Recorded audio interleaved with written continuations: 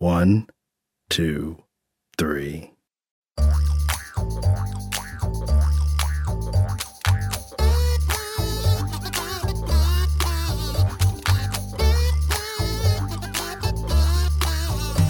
Welcome to Three Song Stories, the show that uses the way songs sometimes become indelibly connected to our memories as the foundation of our conversations. Thanks for listening. I'm Mike Canary. Our guest this week is Jason Teeters. Jason is nurturing lead at the Collaboratory in downtown Fort Myers. His bio says he helps people overcome the emotional, psychological, and technical challenges to successful collaboration to create new possibilities for ourselves, our community, and the world. As an industrial organizational psychologist, Jason says he believes that economic and social systems can be built inclusively and not at the expense of human dignity and the health of the planet. His work has included partners like the Rockefeller Foundation, the United Nations, the U.S. Centers for Disease Control and Prevention, Second Muse, the W.K. Kellogg Foundation, and the NGO Movember, where he delivered the first ever mental health and wellness program for black men. Outside of work, Jason says he enjoys traveling the world with his wife, who's a fine art international wedding designer. In 2015, they were married in Marrakesh, Morocco, which serves as their inspiration for the names of their two children, their daughter Mara and their son Kesh. Hey there, Jason Teeters. How are you? I am doing well. It's so nice to see you. So you've been on my list or our list for the longest time, so I'm glad I bumped into you and we made this finally happen. Yeah, I'm sure you say that to all. No, this is absolutely true. Remind me about when did we first meet? When did you start hanging out with Robinson and that crew? Because I was talking to Tessa and I said, I think it was the 90s. And she's like, I don't think he's been here since the 90s. So No, I came in 2002. That would be about right. And John and I worked at Estero together. That was I think 2004. So we used to carpool. And then I hung out with his Motley crew. Yeah, I remember that Motley crew. So, okay, so on your way to the station today, were you listening to music? Yes. I was listening to all the songs that I had on the list for today. Oh, you were doing a little homework. Yeah, getting back into that vibe. How do you normally listen to music in the car? Typically Apple Music, because it has a broad selection and I could pick really moods instead of albums. Understood.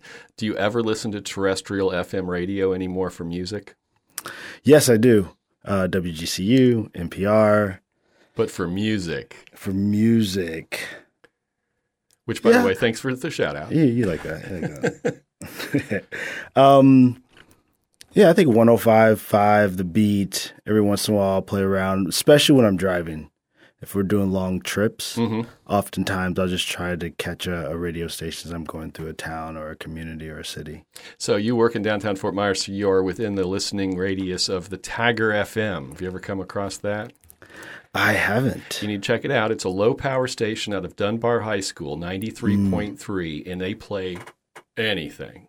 I mean, it's not like normal radio. Like you hear songs, you're like, I've never heard that song before, but I like it. So check out the Tiger. I always like to give a little shout out. So where were you born? I don't know where you were born. It wasn't in your bio. So where were you born and how would you characterize the musical background of your childhood? I was born in Indianapolis, Indiana, after the blizzard of 78, right around that, 78. Yes, an interesting background of music. I think, of course, my parents grew up in the soul, so it was a lot of Earth, Wind and Fire, Isley Brothers, Bill Withers, Quincy Jones, a plethora of music that they enjoyed. There was a lot of soul, and then Dad got a really good opportunity to move us to another community, which was about an hour away. Which put me in a space where I was, like 25% of the black population in that school.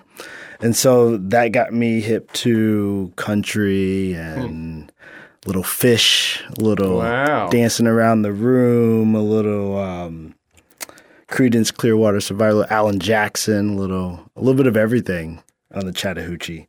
And so it started really expanding from that.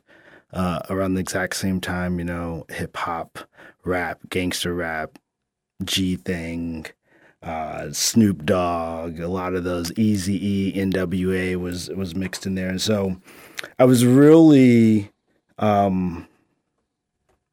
finding a flow and a vibe of music throughout my childhood.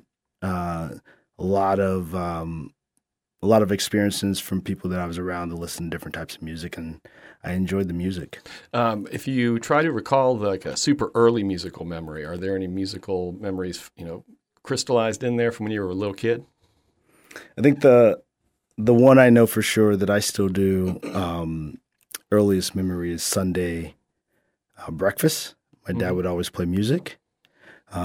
Historically, I found out a lot of times he traveled, he was on the road. So that was typically the time when he would get ready for his week. And so it was like a family thing. And then when he started being home, it just made sense that every Sunday was the pancakes, the blues or jazz, Spiral Gyro or something playing in the background. All the stuff that I was like, Dad, this is killing me. In retrospect, you're like, man, you were cool. Yeah, exactly. Thanks for sharing this with me. Can you think of a time when you were younger that music moved you somehow? Touched you? I think for me, it's so funny. Yeah. It was Skid Row. Okay. 18 in Life.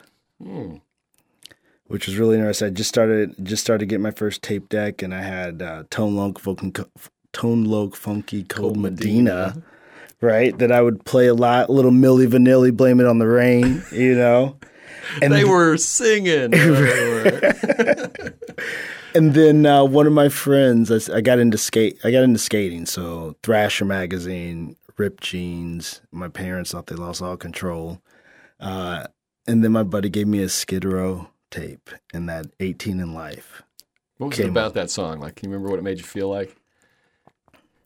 I think at the time, we just transitioned from being around a large family group to being just, mom, dad, and myself in this new community. And so I know it took my parents a lot to make that move. But for me, probably sort of felt alone. And so that song really hit with this, like, breaking free, right? Like, really pushing up against the system. And so I think that was my sort of Love Your Rebellion moment. Do you have any musical memories stemming from your grandparents? I don't. No? I don't. Unfortunately, both of my grandfathers were passed by the time I was born.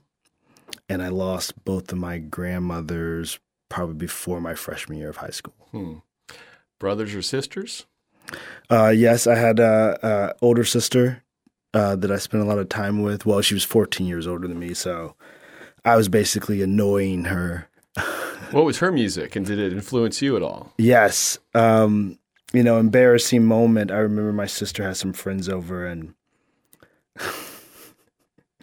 I walked into the room, and they were all huddled around the TV, and it was the first video of Thriller. Oh. And so I'm watching it with them, and Michael Jackson in his prime, and this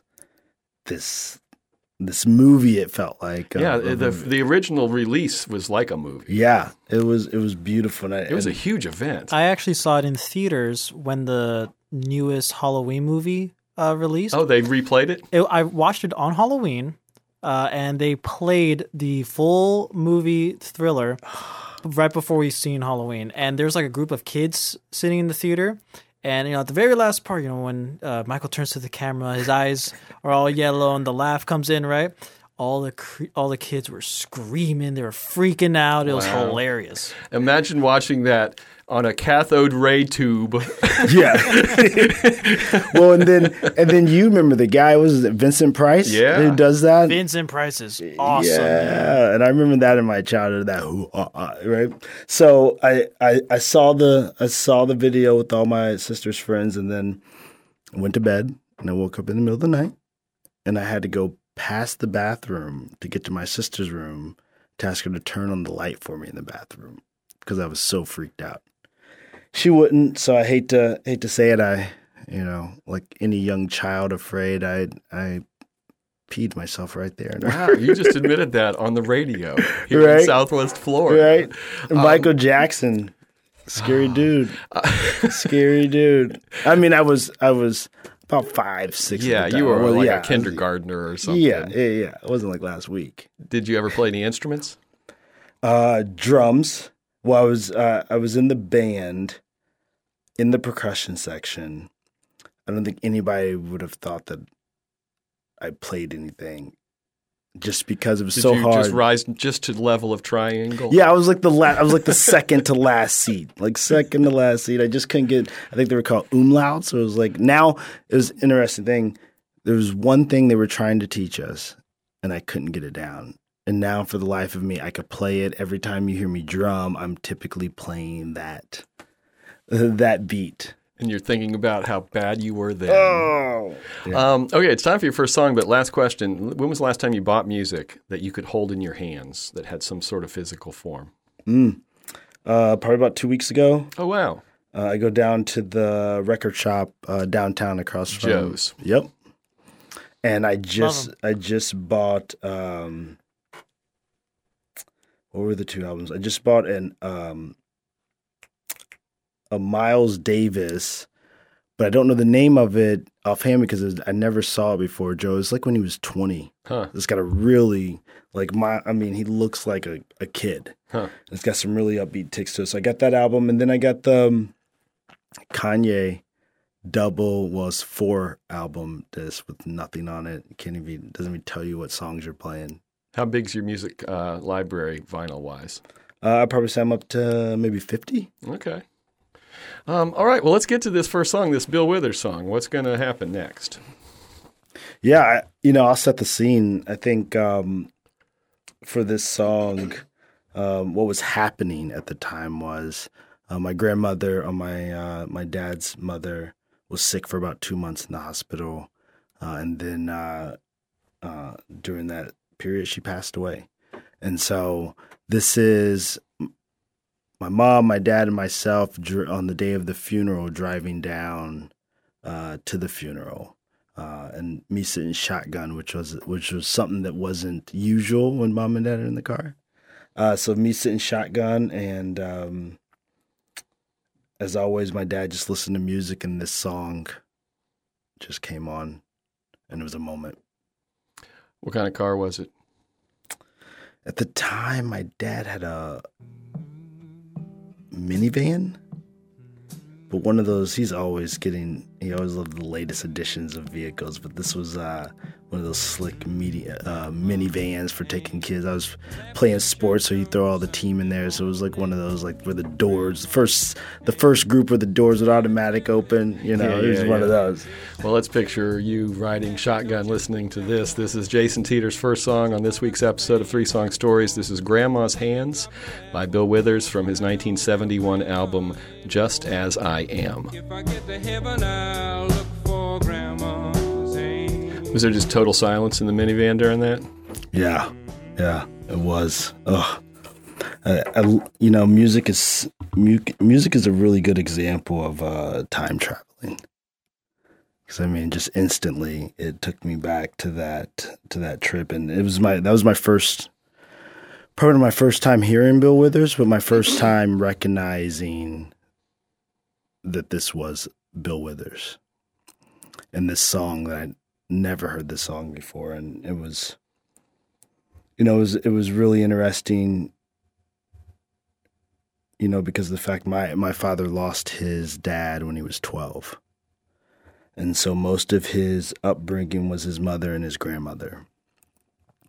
And so me at the time, it was my first time ever dealing with loss. I was an 8th grader, and how do I handle that, and what does that look like for me? The ego as a child, right? I'm pretty sure I was upset because I was missing hanging out with friends or something, because we just don't think about it at that age, what's happening. But when that song came on, I think my dad couldn't hold it. He couldn't hold it back anymore. Now, as an adult, I recognize the pain and the hurt. Not to have your parents. So he was, almost officially becoming an orphan again at the young age of, I think he was only 50 at the time. So it was a lot to process, and I think even in this journey down to the funeral is taking so much longer to get through that, which is a big thanks to you, right? Because just me trying to remember this story had me reach out to my dad and just sort of recall the facts of, was I really in shotgun, and why was I in shotgun, right? And all these things I just wanted to get clear up. And the beautiful thing about it was the way that when you see someone vulnerable that to you think isn't. Had you ever seen him be that openly emotional before? Never. Oh, well, listen, the other emotion, me cleaning my room. But no, never the pain, right? And my dad and my mom have their own story of all the things that they went through. That was just, like all parents, right? And so me reaching out to dad, just telling him about this whole thing required us to get deep into the story again. And it was his own pain of his own grandmother, right? That he lost around the same, and that song relating to now me losing my grandmother. So it was almost this me dealing with a pain that he knows so well. He was seeing your pain through his own pain. And so it was tough, but there's something beautiful that comes from that. And I think for me, it was really the start of understanding with all the different aspects of emotions that one can go through, and that emotions are not limited by gender. And so it gave me a real good opportunity to know that it is important to let your emotions happen and free them of your anger or hurt or pain. And seeing it in my dad was really, it was a beautiful moment that I didn't recognize at the time, but it has been on this journey with me the whole entire time. Why were you riding shotgun?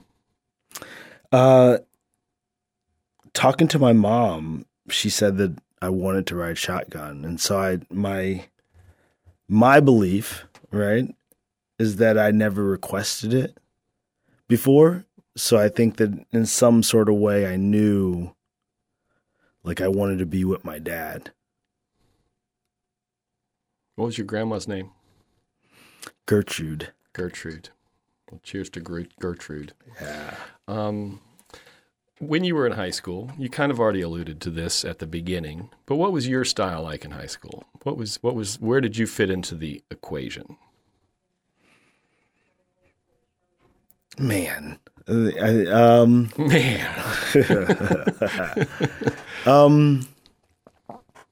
was an athlete, played sports, full ride scholarship to play college ball. So that quote unquote athlete.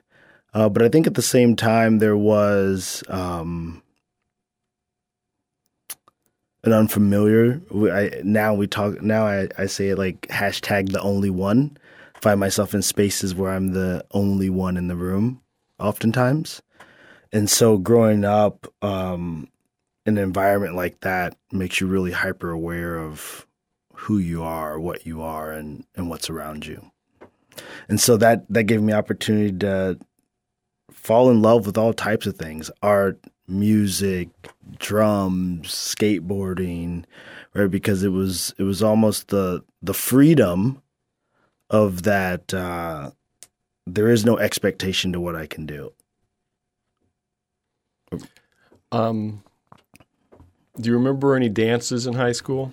Oh, of course. Do you remember your first slow dance? Oh, yeah. What was the song? You don't have to give us the details. No. I'm just laughing, right? It was,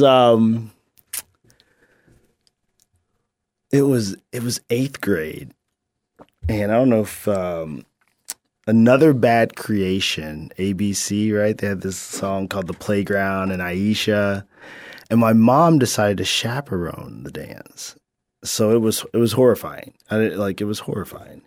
But there was a young Especially lady. 8th grade. Yeah. I'm trying to get down, right? People are talking about French kissing, like, what? That happens there? Oh man, I gotta be there. But Rihanna Lesh was my first slow dance. She's a cool chick. She lives up in Tampa. Good friend of mine. She's married, a couple beautiful kids. But it's so funny to think back then. And what was the song? The song was a Belle Biv DeVoe song. Oh, yeah. Right? I don't think it may have been End of the Road, or maybe one of their first songs on their first album. I can't remember that whole track list, but Belle Biv DeVoe. I haven't thought of that now in a you're while. right. Poison. Yeah. That song was everywhere. Yeah. Okay, before we get to your second song, at that time in your life, you said you were an athlete. You played college football? Yep. What was your position? What were you? Running back. Running back. Okay. At that point in your life, were you hoping to go on and be a professional football player, or what were your aspirations, or did you have any concrete aspirations yet? I think I had aspirations to play professional football, but I don't know if that was deep down. I don't know if that really was me, and more of the opportunity of like being in places and doing really well. You were good at it. You were being praised for it. But I'm also 5'7", and a couple of guys hit me too much. I'm like, I'm okay. But the aspirations were to go on and just keep playing football, and try. Well, first step, try to get to college, and then from college NFL. So I wasn't that thoughtful of like, I'm gonna make it to the NFL. But I'm like, I want somebody to pay for my college. You said Fulbright scholarship. Is that a football thing? I don't think of that as a football No, thing. full ride. Full ride. Yeah. Didn't have to pay. I understand. Okay, I was like, you're a Fulbright football scholar. Yeah, well, I'm fully right. And where'd you go to college? Ball State, Indiana. Ball State. Okay, we'll Chirp, chirp. We'll get to that in more detail, but let's do this second song, which I'm both looking forward to listening to and almost kind of fearing it because it'll always take me back to some weird places, man. This is "Breathe" in the Air from Pink Floyd. What do you want to do? I just sort of set the scene. I think it was junior year of high school, and during the summer going into our senior year, and there was this place called the Water Bowl, and they would do concerts and events during the summer. And they had a Pink Floyd laser light show playing all Dark Side of the Moon album. And if I've heard of Pink Floyd, maybe, but really not diving into it. So, of course, like most individuals, we tell our parents that we're staying out over each other's friend's house and we got camping gear. Been there, done that. and we get out there, and I would like to say, it's now trending in California, but at that time it was my first taste of psychedelics. And I'm sitting back and the laser light show is starting and Breathe comes on. And it was a really cool experience. So that's where we're at right now. Well, let's listen to it. Got a little chill there. This is Breathe. It's the first track off Pink Floyd's Dark Side of the Moon. Came out in 1973. It's Jason Teeter's second song on 3 Song Stories. How old were you about then? 17. 17, so you hadn't gone away to college yet. Nope. It was knocking at the door. How, if at all, did that time, that experience, that song, what that song says, inform your future?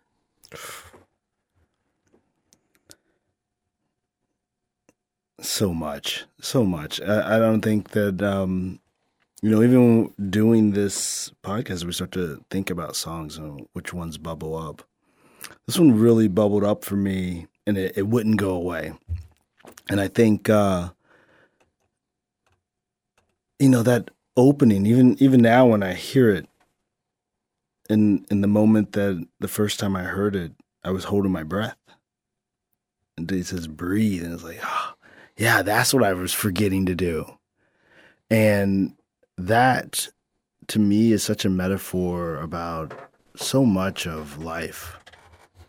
We forget to breathe, right? We're so wound up tight and decisions and working. And, you know, they talk about all that you see and all that you do is all you'll ever be. And we're not living, not being present. And this song showed up in so many different ways. I listened to the Dark Side of the Moon album to put me to sleep all through college. That was my, you know, when you play So it did stick. It wasn't just an experience. Yeah. It changed some directions. Yeah, it sticks. And every time it feels like I'm nervous about making a decision, or I'm in some place new, or something just sort of feels like is bubbling. Somehow this song always comes up. And interestingly enough, if you'd asked me my last 2 albums I bought, the week before I ran into you at Publix, I just got the Dark Side of the Moon album from Joe's. So it was like, so that whole week I was listening to like, oh my gosh, I have an album for him.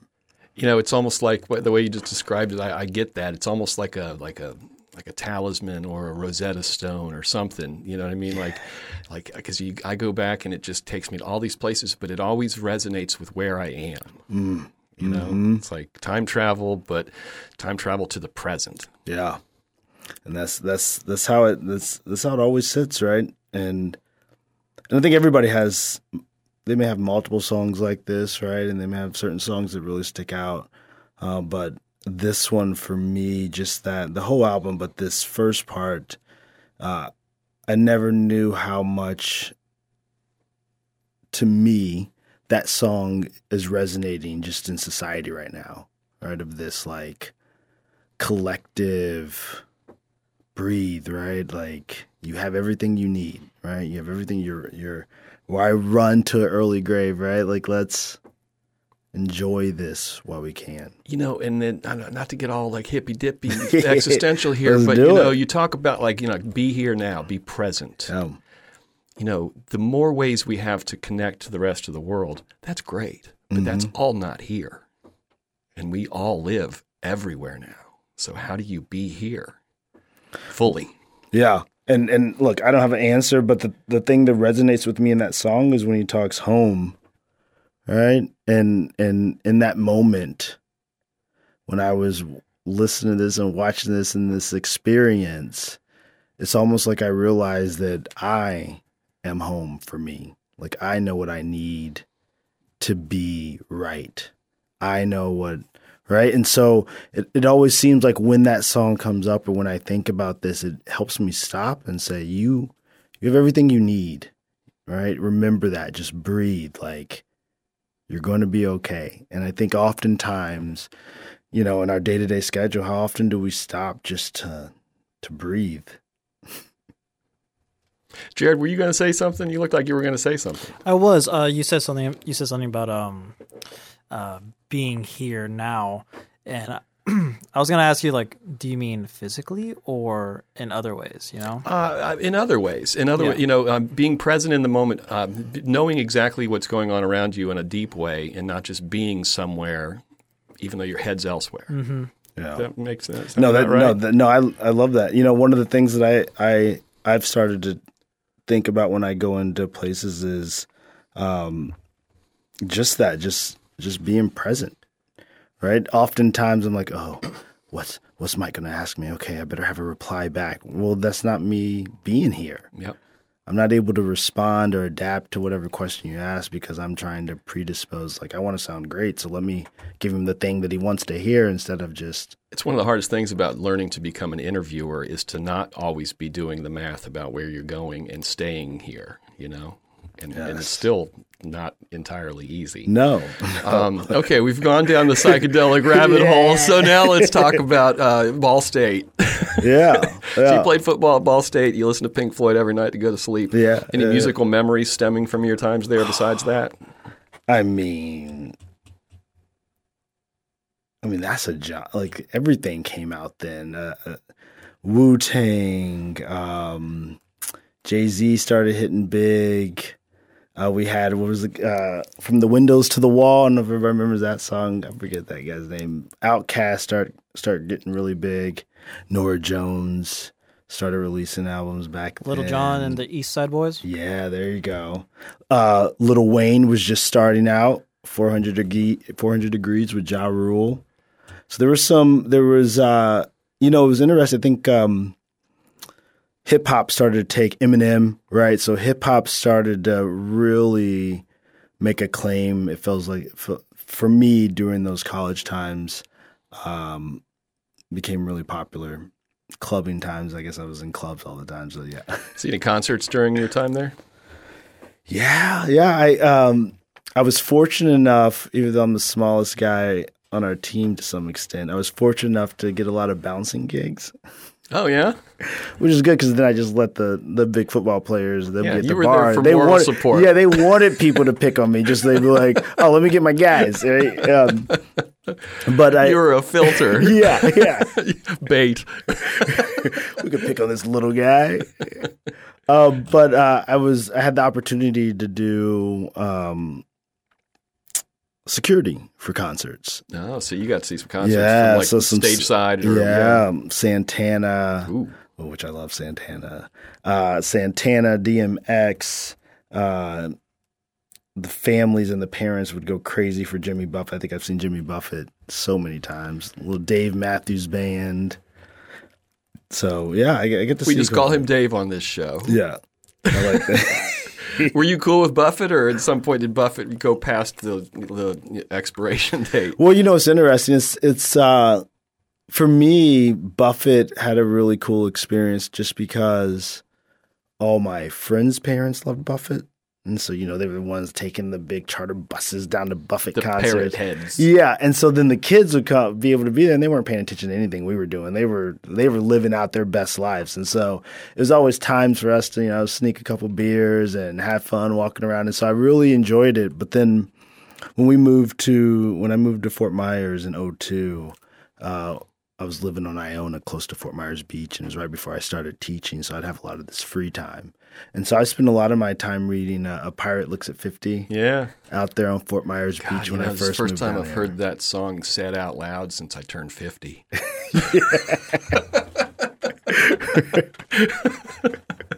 I got a chill from that, too. What brought you to Fort Myers? So it was interesting. My senior year of college, myself and my roommate Brian Kahn, he was a quarterback and also a teacher and a football coach down here in AD. During our golf outing, we met these two gentlemen that said they were teachers and football coaches in Fort Myers. And at the end of the 18 rounds, they were like, "Hey, if you decide after you graduate that you want to come down to Fort Myers, we get jobs for you." So my buddy Brian was already in education, so he already knew that's what he was doing. I was in PR, got an opportunity for an internship with Edelman in Chicago, unpaid. And so my parents were like, I can't pay for you to live in downtown Chicago for a year. You to live in the cheapest market in America, let alone Chicago. Right. So I took up the offer and took a couple tests and came down to my first year teaching was at Dunbar High School. All right. Where the Tiger gets broadcast from. Yeah, I know. What did you teach? English. What was that like?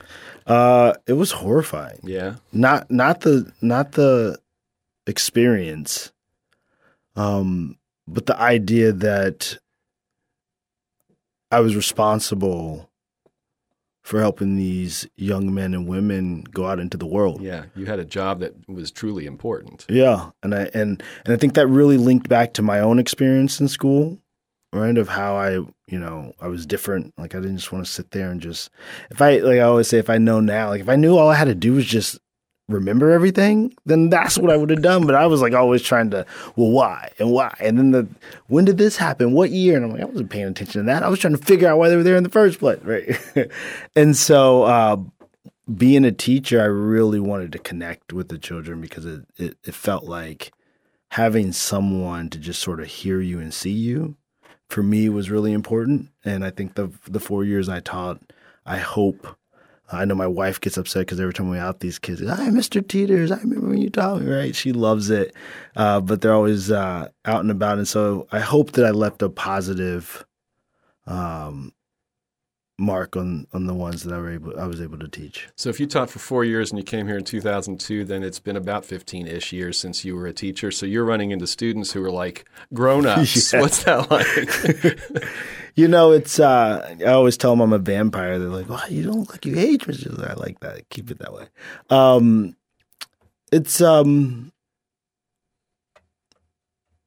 think it's like all things. It's a really beautiful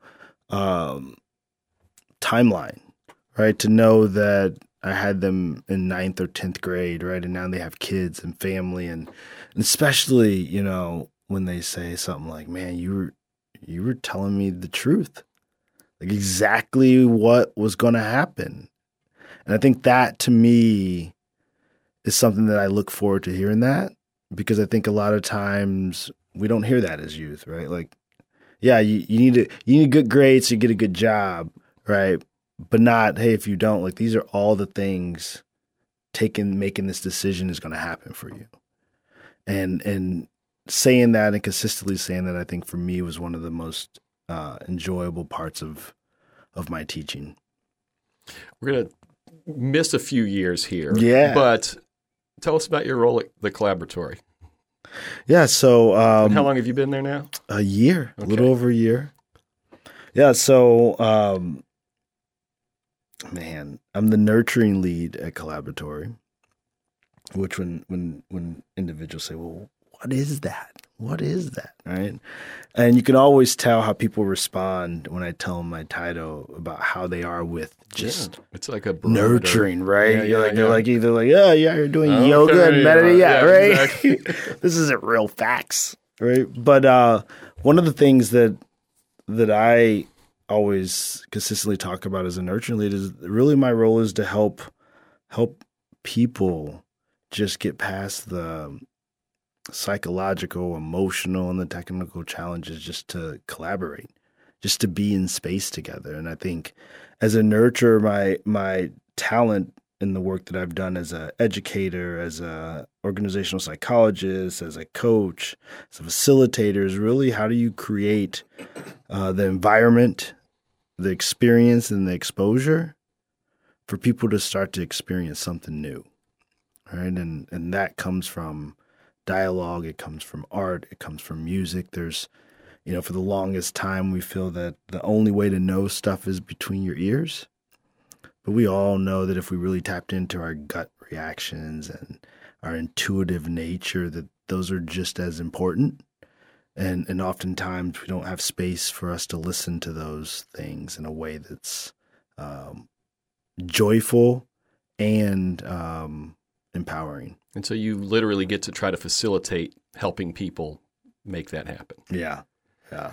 Reminds me, I don't know who said this, it's what a teacher is a person who creates a place where wisdom reveals itself. Mm.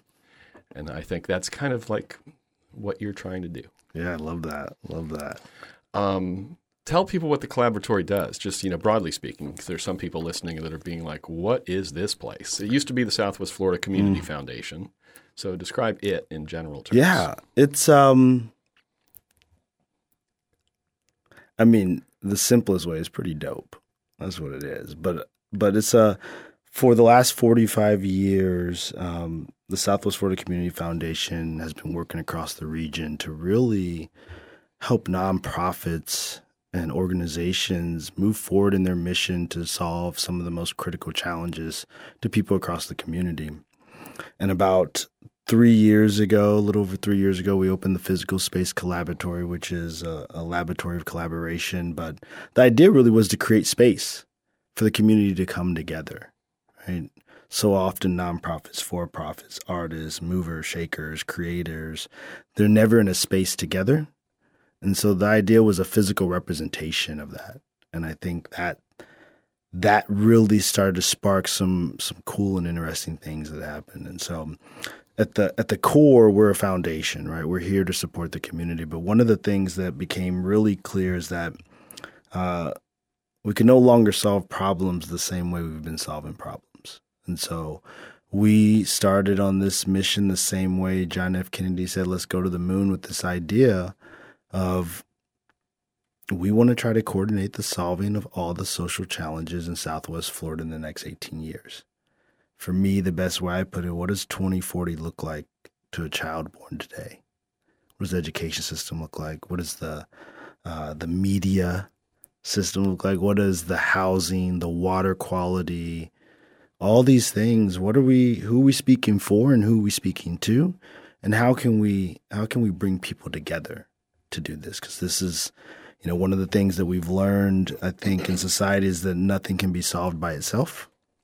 It takes everybody's lived experiences, their understanding, their knowledge to be able to solve some of these really tactical and critical issues in our community. And so we need everybody. And so collaboratory is putting a line in the sand, and we believe this is the greatest American problem-solving initiative in American history. And so we want the community, whether it be this year or 17.5, that whenever they feel ready to come on board to help us solve some of the greatest challenges in our area and be a beacon for other communities is what we want to do and what we're all about. And one of the interesting things about it is it's in the old train depot, which in downtown Fort Myers was a segregated train depot until almost 1970. Yes. And some of that old infrastructure is still in there. So this place now where everyone comes together to try to solve problems for everyone was that for many years. Yeah, and now everybody has access and opportunity to use that space to its fullest capacity. And even nonprofits have the opportunity with their 501c3 to get it without any cost barrier to them. So that's beautiful. And another thing that's cool about the train is when we think about ingenuity, when we think about innovators, when we think about explorers, they had to come through on that train station. So the Thomas Edisons, the Fords, anybody that came, they all walked on those pavers, right? And so we want to harness, right, the good and the bad of the past and bring it all forward so we can create a better future together. So this community can move forward in a really positive way. You might almost say in a collaborative way. Oh, well, I don't want to use too many collaborative. Okay. Okay, Jason, it's time for your third song. Yeah. All right. I'm going to go ahead and set the scene. It's up to you. I'm going to set the scene. I threw it in your lap. Yeah, I got it. I caught it. I'm running with it like a running back. This is you could sort of say this is a culmination of the previous two songs, but, this scenario here is that I am watching Beyonce's video, but it's more of a movie that was released on Disney Plus, and the cool thing about it was an adaptation of Lion King, but told through the story of a young black boy going through manhood, and this is around the time that so many things were happening in our society. 2019, and we know what was happening in the next following years, and so. I was at one of those moments where anybody knows me, I'm really a upbeat individual. And I think for the last almost 6 or 7 months in this journey of going through the pandemic, there were some really cool opportunities, but really some tough things that were happening. And this song and this video hit. And when I saw it, it really shifted my perspective in the way I thought about the work that I'm doing. Well, I'll have to watch it then. Yeah. Let's listen to it. Mood for Eva. Yeah, I'm not saying it right, by Beyonce. Yeah. From Lion King, The Gift, that came out in 2019, you said, on Disney Plus. Yep. It's Jason Teeter's final song on today's episode of Three Song Stories. So what was it about the song and the visuals and the whole thing that did what you described earlier? Man, I think it was... it's what we talked about, this idea of coming home, right?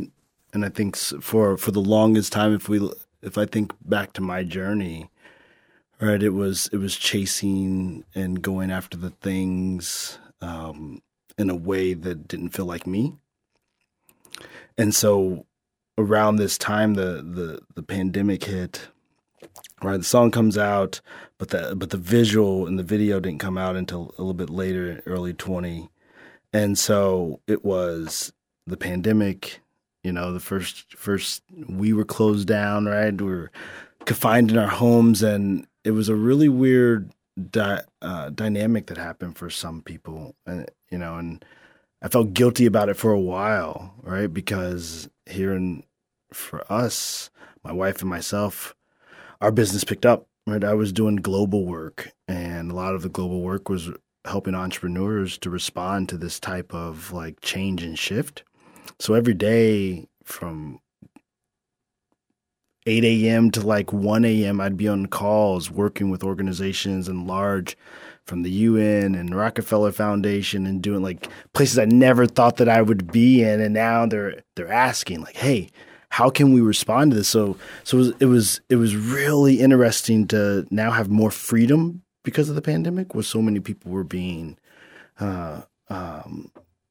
locked down, and so that was a tough. And for my wife, she's a wedding planner, and every state closed down for weddings except for hers, and so now she would do 15 weddings a year. Oh, because Florida didn't shut down as much as everyone else, she was suddenly in the place where weddings could happen. I mean, people calling 2 weeks out saying, we're going to do a wedding in Michigan. We got 200 guests. We just rented out all of the Ritz. Can you do this wedding for this amount of money in the next 2 weeks? And it's like, well, we can't say. So now her business is booming. I'm on calls nonstop. We're just running crazy. And then, the George Floyd murder, which for me, I mentioned earlier, right? So often being the only one in a room and recognizing that. Well, now I'm the only one in the room and everybody else recognizes that even more, right? So there was a really interesting dynamic of me trying to be a chameleon to work my way up a ladder to now, right? Both of those, like, I see you, right? And now our decisions, how do we see you in this space? And so that was really, it was like coming into spaces now unarmed, right? Like now I'm there knowing that this is all going on. And then I think maybe a week after the George Floyd is when we hit 100,000 deaths in the U.S. So like this wrestling of how do we honor the lost now, even to this day, like collectively, how have we honored all the loss? So all these things are happening. Emotionally, I'm starting to get drained because now it's a year of this pandemic and nonstop. How do I say no to these like really amazing opportunities? And it was just running me ragged. And then the biggest opportunity of all came in. I was given an opportunity to completely design and lead the first ever mental health and well-being program for Black men out in LA. And I worked directly with influencers. So Black male influencers, TikTok, YouTube, million followers. And I've been tapped to work with a large NGO to focus on how we teach mental health and well-being for Black men that are influencers so they can create videos to then share across their platforms. And the first thing was like, am I Black enough? Do you have some imposter syndrome? Yeah. And so now I'm designing, I'm getting all this really beautiful information from leaders in this space.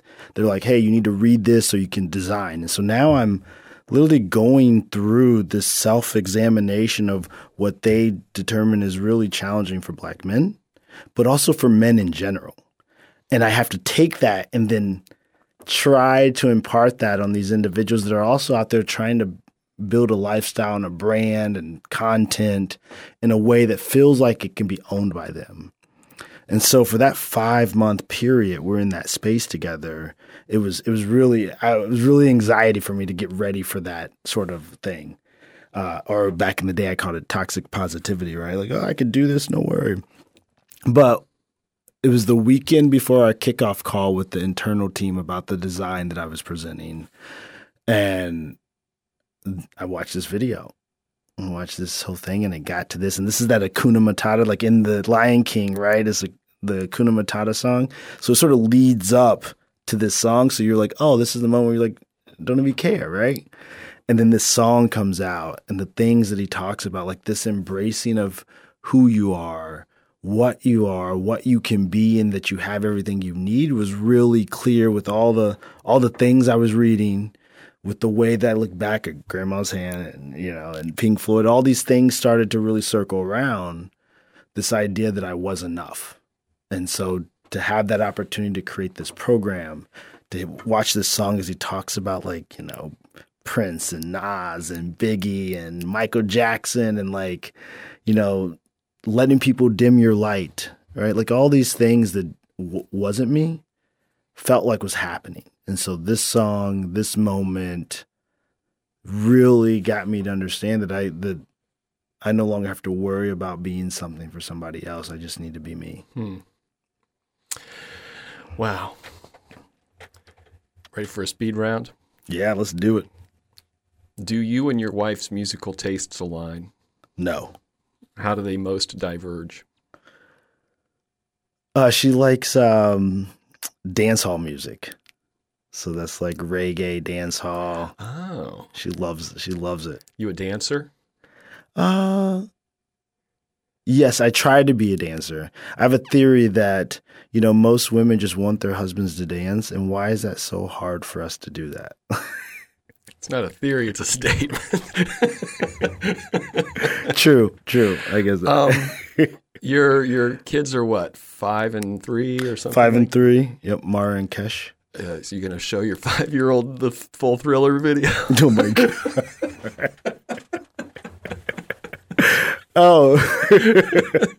I mean, I tried to show her Neverending Story, and as soon as she saw the character, like the big, she's like, nope, I'm out. So I can't even imagine if I showed her Michael Jackson. The giant rock mountain or whatever? No, the trail. It was not a trail. What was the flying beast that was supposed to be cuddly? Yeah, right. I was like, hey, honey, I love this when I was a kid. I put it on, and she saw that. She's like, nope, I'm out.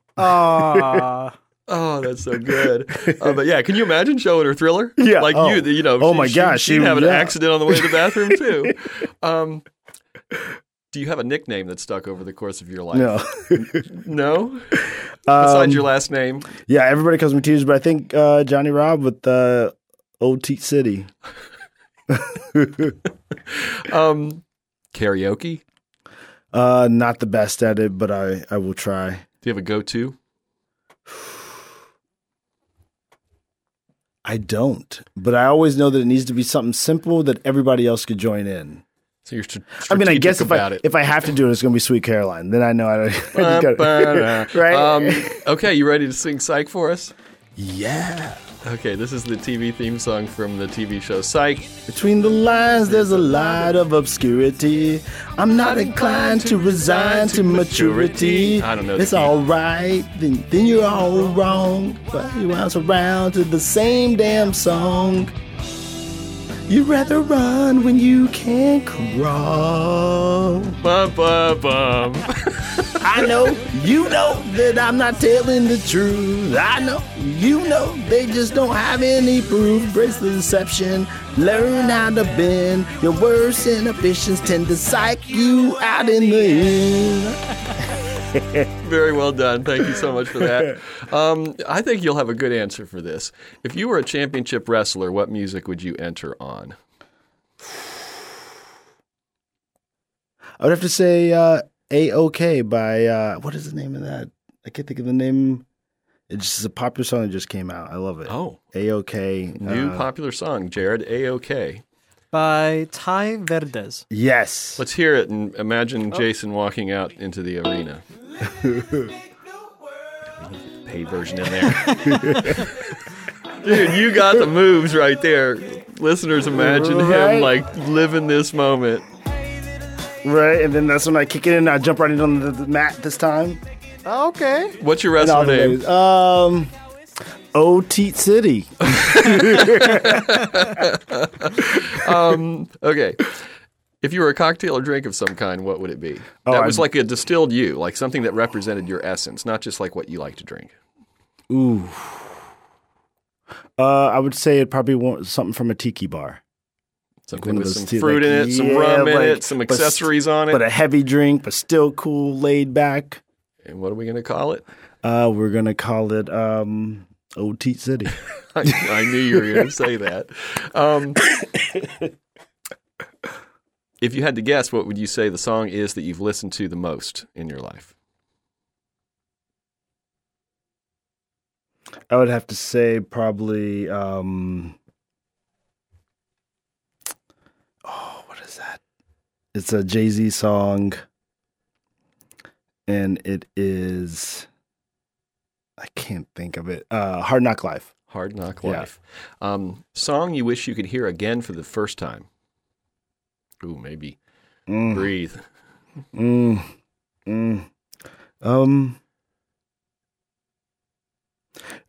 know what? I think it would be. I know this is crazy that I'm bringing this up. Uncle John's Band. The Dead? Yeah. Huh. Why? There was this. It was just like this perfect moment of. It was. I think it was freshman year of college. We were up at Lake Cottage for the weekend, and it was just playing. It was just a really good, like, carefree. Life's good, and I The remember salad days. yeah, and I just remember listening, like, what is this? Okay, and it was we played it a couple of times that day. It was a good time. I remember I'd heard of the Grateful Dead. I'd never really been around people listening to the Grateful Yeah. Dead. I didn't know what Grateful Dead songs sounded like. And then, like, way too late in life, I heard the Grateful Dead. And I'm like, oh, Yeah. I didn't think that's what they sounded Yeah, like. right. I think that's the same experience I had. Like, who's this? They're like, oh. Do you have a favorite song? I think it's "Lovely Day" by Bill Withers. How can you not like that song? All right, it's my and it's also my wedding song. Oh, that's beautiful. Like your first dance song? Yeah, well, yes, First Dance, but I think it came way before that. Gotcha. Are there any songs you'll avoid listening to, either because you can't stand them or they'll remind you of something you'd rather not be? No, I think No barriers? yeah, the beauty about music is that you learn something with every genre you listen to, and I think when we limit, well, at least for me, in my opinion, when you limit your genre, you limit the opportunity to see the bridges and the connections to ways that either youth or individuals listen to music. If you could broadcast a song into the head of every human simultaneously, which would it be?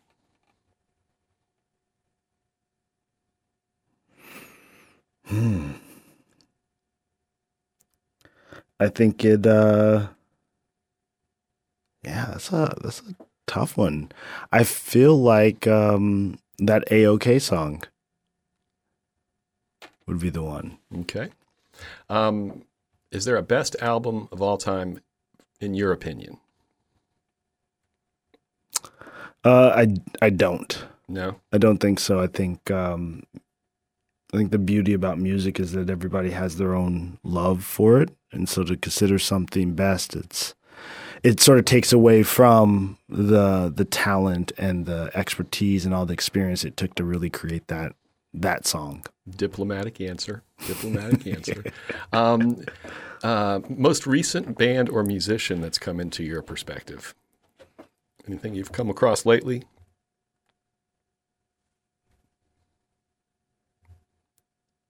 Oh, Cigarettes After Sex? That's the name of the band? That's the name of the band. Huh. Not the activity. I've never heard of them. What kind of music is it? If it feels like it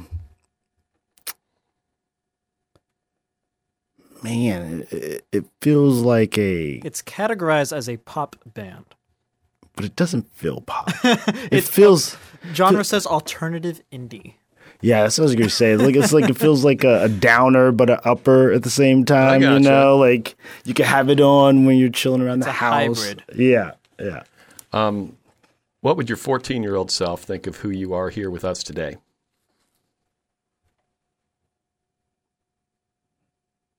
Man, that guy's pretty cool. Yeah.